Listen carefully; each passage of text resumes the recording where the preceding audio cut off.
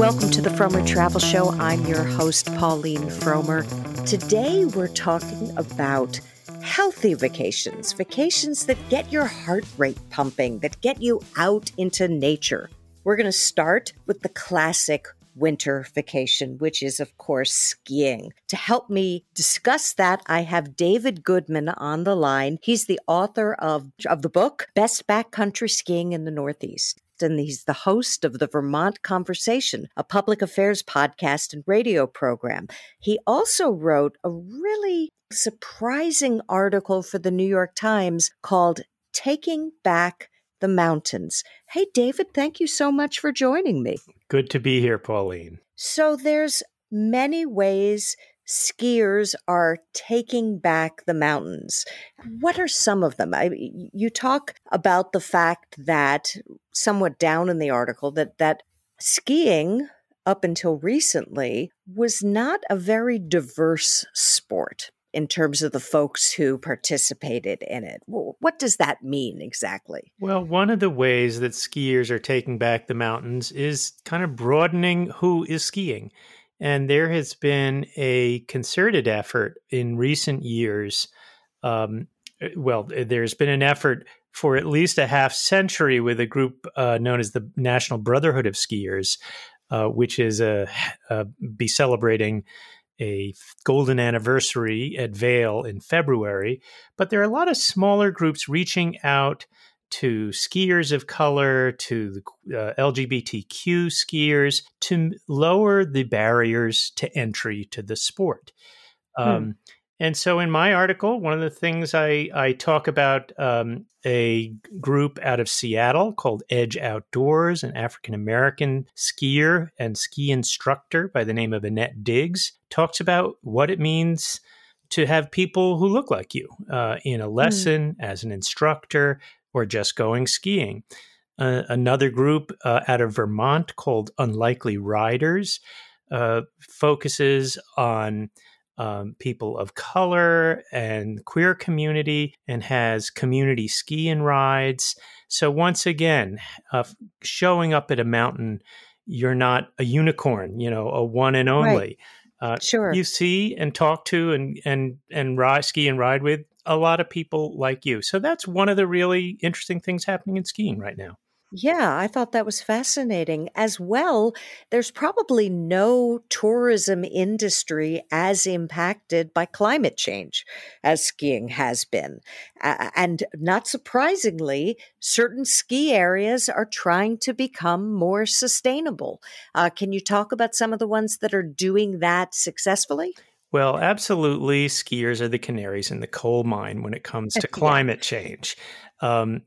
I am speaking to you from where I live in Vermont. There is no natural snow on the ground in Vermont in December. That will change, of course. And hopefully by the time listeners are hearing this, maybe even by then it will change.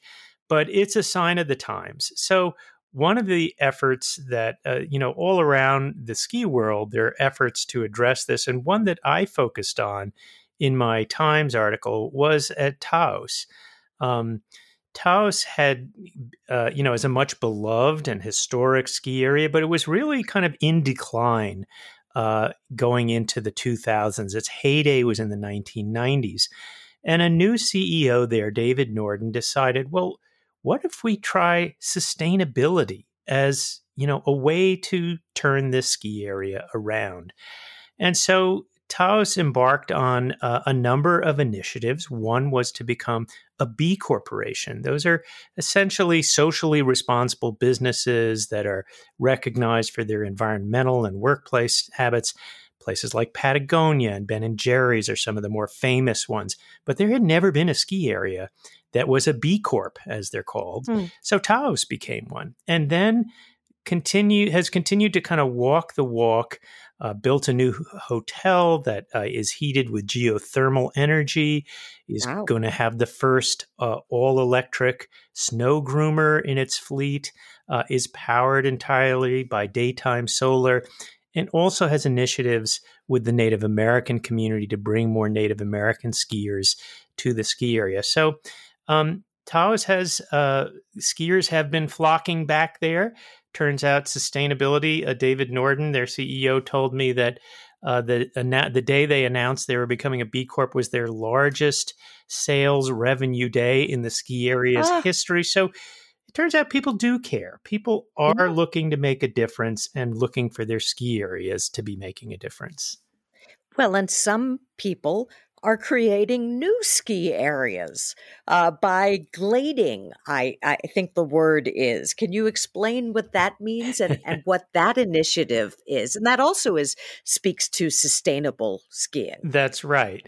And this is one of my favorite stories. Living in the Northeast, I focused on a group in New Hampshire called the Granite Backcountry Alliance.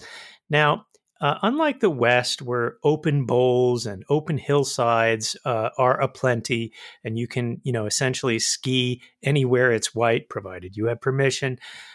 In the East, it's not quite as wide open. So skiers have traditionally here had to create glades, thin out the forest, make ski trails where perhaps there aren't any. The Granite Backcountry Alliance, and this has been going on since the 1930s. There are, I have a book that includes many historic ski trails originally cut in the 30s and skied ever since. Hmm. So, but that era kind of ended with the advent of chairlifts in the 1940s. And Granite Backcountry Alliance has brought it back, and they are getting landowner and public land permissions to create these backcountry ski zones, creating glades with, kind of sustainable and environmentally sensitive tree cutting that's typically overseen by foresters. And the result is something, in my experience in going over there, it is wildly popular. The first thing that happens when you create one of these glade zones is you have a parking crisis because so many people want to Huh. come and ski it.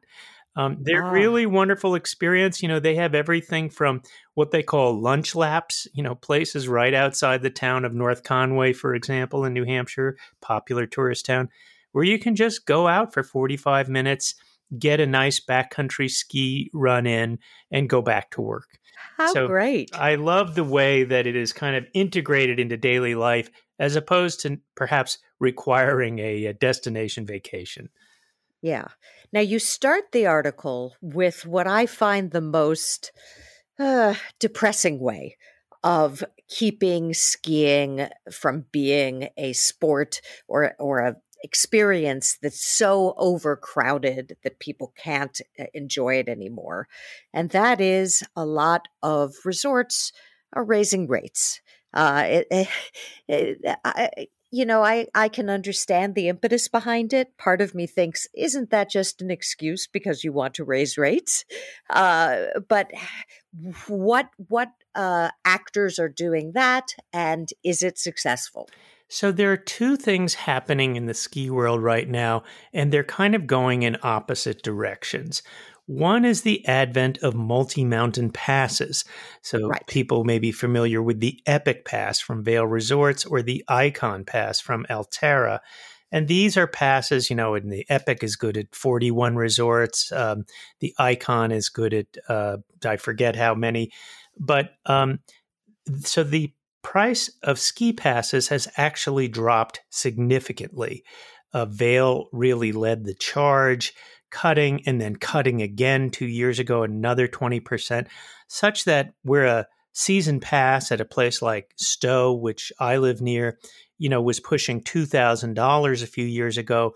Now you can get it if you buy early in the season for $500, $600, $700, depending on what level of access you want. So the season pass price has gone down dramatically. Huh. However, going in the opposite direction, the lowly lift ticket, the thing that you Yeah. walk up to the ticket window and buy on the day you want to go skiing. And that the vast majority of skiers will be using, right? I would think that it's a small percentage who get the annual passes, or am I wrong? Well, you might be surprised, Pauline, by the numbers. All So right. Vail Resorts, largest ski area operator in the world, Right now, only 29% of skiers ski there on a day lift ticket. Oh, I 71%. am totally wrong then. Well, Okay. but you may not be wrong at your local ski area that isn't on a multi-mountain pass. But it is Huh. important for skiers and listeners, and perhaps people who aren't skiers but want to try it, to know that at the big ski areas owned by, the Vail Resorts or Alterra, they are essentially trying to kill off lift tickets. They Hmm. want people to commit in advance. I'll give you an example. If you were, say, go to Vail Mountain in Colorado and buy a day ticket during the holiday week, it will cost you $275. Oh, wow. Geez. And you didn't even bring your golf clubs with No. you. However, if you have the foresight to buy that ticket in advance, even a day or two, the price drops to, I think it's $125. Wow. So you see what's going on here. They'll sell you a lift ticket, but don't be foolish enough to buy it on the day of. They want people to commit in advance. So that's something for skiers and just people who want to be skiers to really be aware of, that you do want to check a few days in advance of going to see what the pre-purchase price is and not be stuck with sticker shock at the Right. ticket window. Well, say you're going to be taking a week-long ski vacation. Is it more cost effective to buy a season pass? When does the season pass start paying off? Because as you said earlier, those have gone down drastically in price. So you would think that if you ski enough, that's the cheapest way to go. But when do the savings kick in? Do you know? The savings, depending on the pass and the mountain, but somewhere of around 3 days of Huh. skiing is where the season pass kicks in.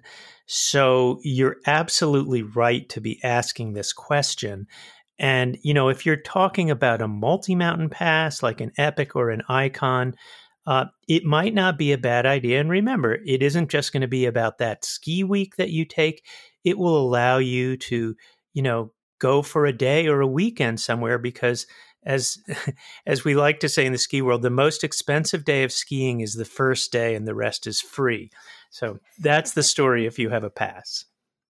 So, what are some other good ways? So, we know that if you're going to only go for maybe 2 days, at least book it well in advance. We know that if you're going to go more than 3 days, get the pass. What are some other big ways that people can save? Because, skiing right now, it's an expensive sport. It is, but it can be made considerably less expensive with a little smarts. And some of the real values can be found at the smaller ski areas. And there is now a multi-mountain pass for small ski areas called the Indy Pass. It's just a couple $100, and it gives you 2 days each I forget how many, but a lot of small ski areas. Perhaps even the local one where you are in Huh, Pennsylvania or New Jersey, or a lot, or southern New England, or the small areas out west. So, we've been speaking until now about the big destination resorts, the Vales and sure. the Stows, but there is a lot to be found, and particularly if you're a beginner skier, you really don't need the big vertical and the amenities and luxuries that a destination resort offers. You may just want to go out with your family. And more than likely, the best value for that is going to be at the smaller ski areas. And So, so lessons would probably be cheaper at the smaller ski areas too, I would think, right? well, they may Or not be. necessarily. They may be, but you don't want to make blanket statements, because the big players like Vail and Alterra, are able to deliver some pretty impressive savings with a little advanced planning. So it behooves you to just check around, but don't overlook what's right in under your nose with your local ski area, because there's a lot there. And I think particularly now, you began by noting, Pauline, that the crowds are a big factor. So these Yeah. multi-mountain passes have been driving lots and lots of people to the mountains. That tends to be less true at the small local ski areas. So you can have a much more relaxed experience. The other thing to note is when we speak of crowds, it is mostly weekends and holidays. And there is, midweek by and large, you have these places, even the big places, even the destination resorts, you have them, I won't say to yourself, but with a lot less, traffic. So to the degree you can free up and take advantage of some of the midweek, and also the prices are typically lower midweek, there's a lot to be found there. Now, to play devil's advocate, say you decide to travel. We're the travel show, so we're not talking so much about going on your lunch hour. We're talking about planning a vacation around a ski mountain. Say you do decide to go to a cheaper mountain in Maine or a smaller mountain out west that isn't a Vail or an Aspen. Do you have to worry that they will not have the snowmaking capabilities of the of the bigger resorts, and that you're going to spend money on a hotel, on transportation, and you're going to get there and not really be able to ski? Snowmaking is pretty much a universal now, and actually the places doing the most aggressive job with snowmaking are those that are, at the lower latitudes, even in southern New England, where really snowmaking is life. There is no skiing without it. So I don't think an outright lack of snow, and many people have had the experience of driving by these small ski areas, which have these ribbons of white in an otherwise brown landscape. So that is a testament to what they're able to do with snowmaking. Yeah. So I don't think you risk being completely wiped out. Right. I would think that this year, because the dollar is so strong, this year might be the year to go to Canada for skiing, or even to parts of Europe, just because, for the first time in several decades, the dollar is at par with the euro. Yes, there could be, with Canada, you could drive it. There could be higher airfares, but do you think that this could be a good way of saving money this year? And would there be places you would recommend? Well, absolutely. Canada is a great value, and Europe is too. I will say Europe has had speaking of climate change, has really been hit hard with some bad winters in recent years. So I'm not sure quite how to play that, if you can hold off a little bit and see how it's going in the winter. But then again, in the high Alps and such, those places do still offer skiing. But yes, in Europe, skiing is not a luxury sport the way it can tend to be in some parts of North America. It is less expensive to ski there. I should also point out that these multi-mountain passes these days include European resorts, a number of them. So that same pass that you bought to enable you to ski in Utah, Colorado, or Vermont may also allow you to ski in France and Switzerland. Very interesting. Before I let you go, I gotta ask one last budgeting question. For people who don't ski a lot, often the biggest expense is the gear that's involved. Do you have recommendations for how to keep that affordable? Well, once again, the smaller ski areas are really the feeder resorts to the large destination ski areas, and they often have very attractive deals around equipment rental, and some of these places even include clothing rental. Wow. So you can really be a never ever skier and show up and be fully outfitted, particularly, everywhere that there are lessons, but the small ski areas that feed the large ones often are really well set up for that.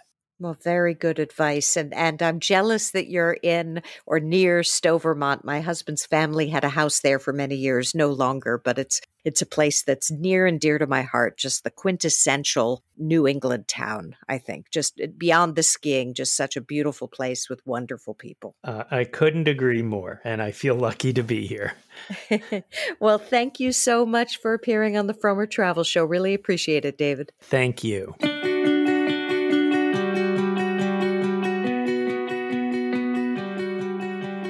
We're concentrating today on vacations that get your heart rate up, that have some athletic component to them, to discuss a very unusual type of athletic vacation that may or may not be that athletic. We have Rebecca Deurlein on the line. She just wrote a terrific article for Travel and Leisure magazine. It carries the headline, "Rail biking is a new adventurous way to experience train travel." Hey, Rebecca, welcome to the Fromer Travel Show. Nice to talk to you. So, what is rail biking? It's not really train travel, right? It is a form of train travel, only using your own 2 feet to make it happen. It's actually really cool. I had never heard of it before I literally stumbled upon it crossing the train tracks on the Hood River Railroad in Hood River, Oregon. These were bright red bikes that sit wide. Imagine straddling, you're riding the rail, so it has to be a wide bike, usually tandem side by side. Some of them are quads and they carry 4 people. And they have metal wheels and you pedal it and you pedal along the rails of an old railroad track.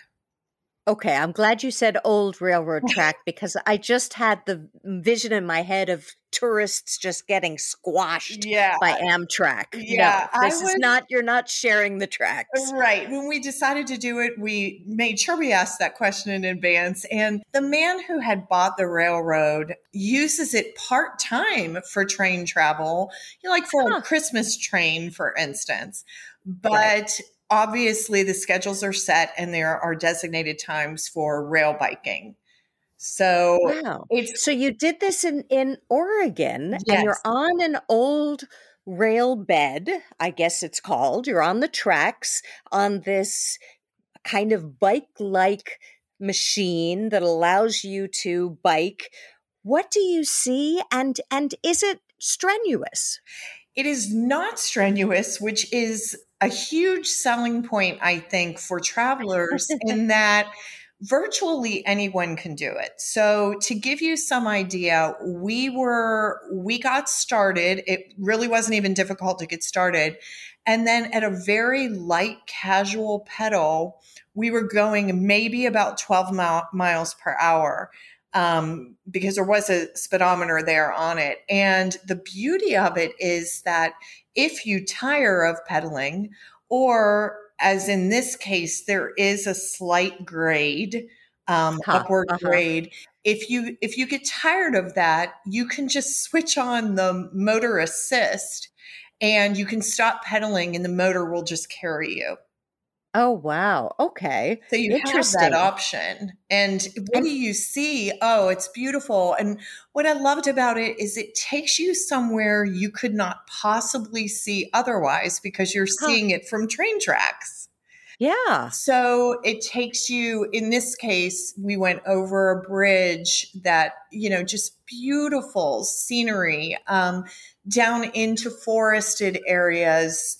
We pedaled through vineyards and orchards. We came out at the base of Mount Hood and just had this beautiful view of Mount Hood.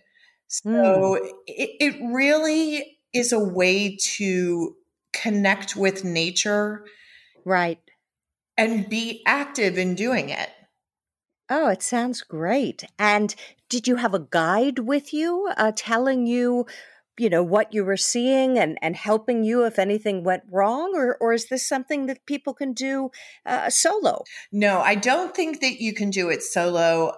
We had a guide. Typically, if you have a large group, you have a guide in the front and a guide in the back. So Ah, somebody always has eyes if anything is needed. And the guides are also the people that when you get as far as you're going, they're going to maneuver the bikes to turn them around on the tracks to head back home. I see. Oh, I see. So it's not it's a one-way trip and then you go back the same way. You know, Exactly. I always find when I'm biking places, when I go turn around and go back, somehow it looks different. I did, It, was it the same on this rail bike? it was, and for instance, for a lot of it we were traveling along a river, and so it was on my right side. It was on my side, the passenger side technically, and then coming back, it was on my husband's side. So it was nice that we could both get the entire 360 view during the course of the biking, and that brings me to an enormous benefit of rail biking, which is your arms are free. So Ah. you're sitting in these seats and it's sort of recumbent bike style, although not quite that extreme. And your hands are completely free. So you can be taking pictures and videos, swiveling back and forth, all while you're comfortably biking. Oh, it sounds great. It sounds idyllic, and it's not just in Oregon where you can do this. There are in your article for Travel and Leisure, you go through the other places, and some of them what I loved about it was some of them really reflect the place. So you're doing this activity, but you're doing it like in Las Vegas, you do it at night and it's lit up, right? Yes, yes. Which just cracks me up. They're embracing their image, and they actually light up the rail bikes and go out for a nighttime tour. And then there are other places. You know, I've stumbled upon places on both coasts and kind of everywhere in between. Although this is a relatively new activity in the U.S. So you can see it picking up steam. You can see places opening up. Right.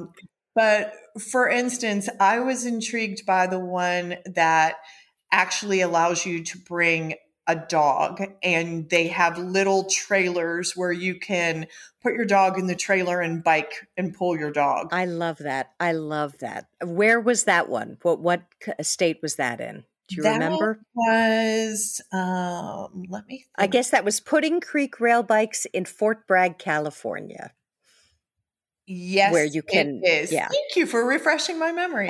That's where they have That's dog. all right.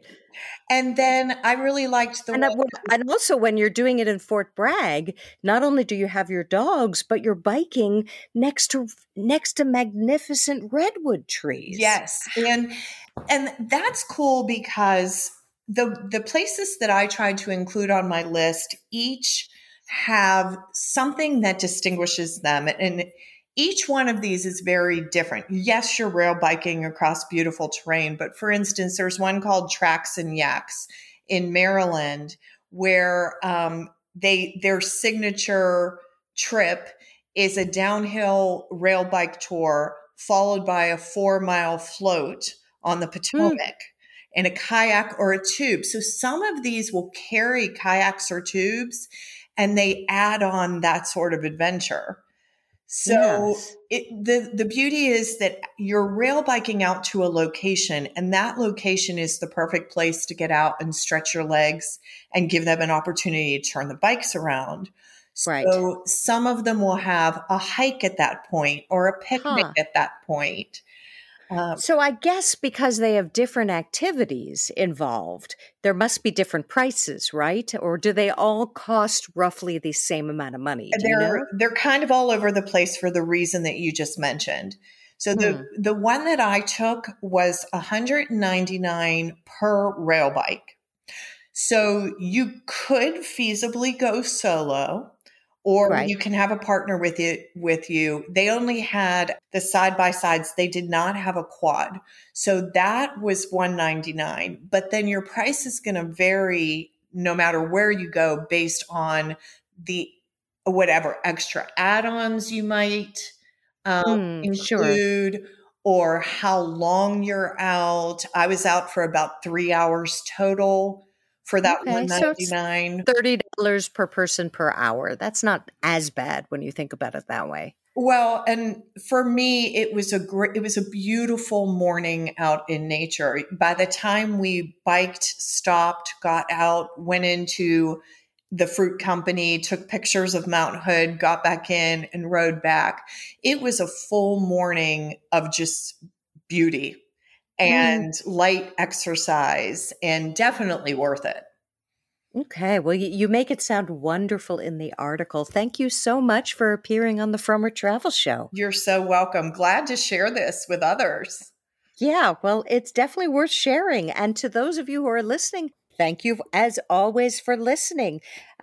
We'll be back next week. And let me say, I know a lot of people are traveling at this time of year. If that is you, may I wish you a hearty bon voyage.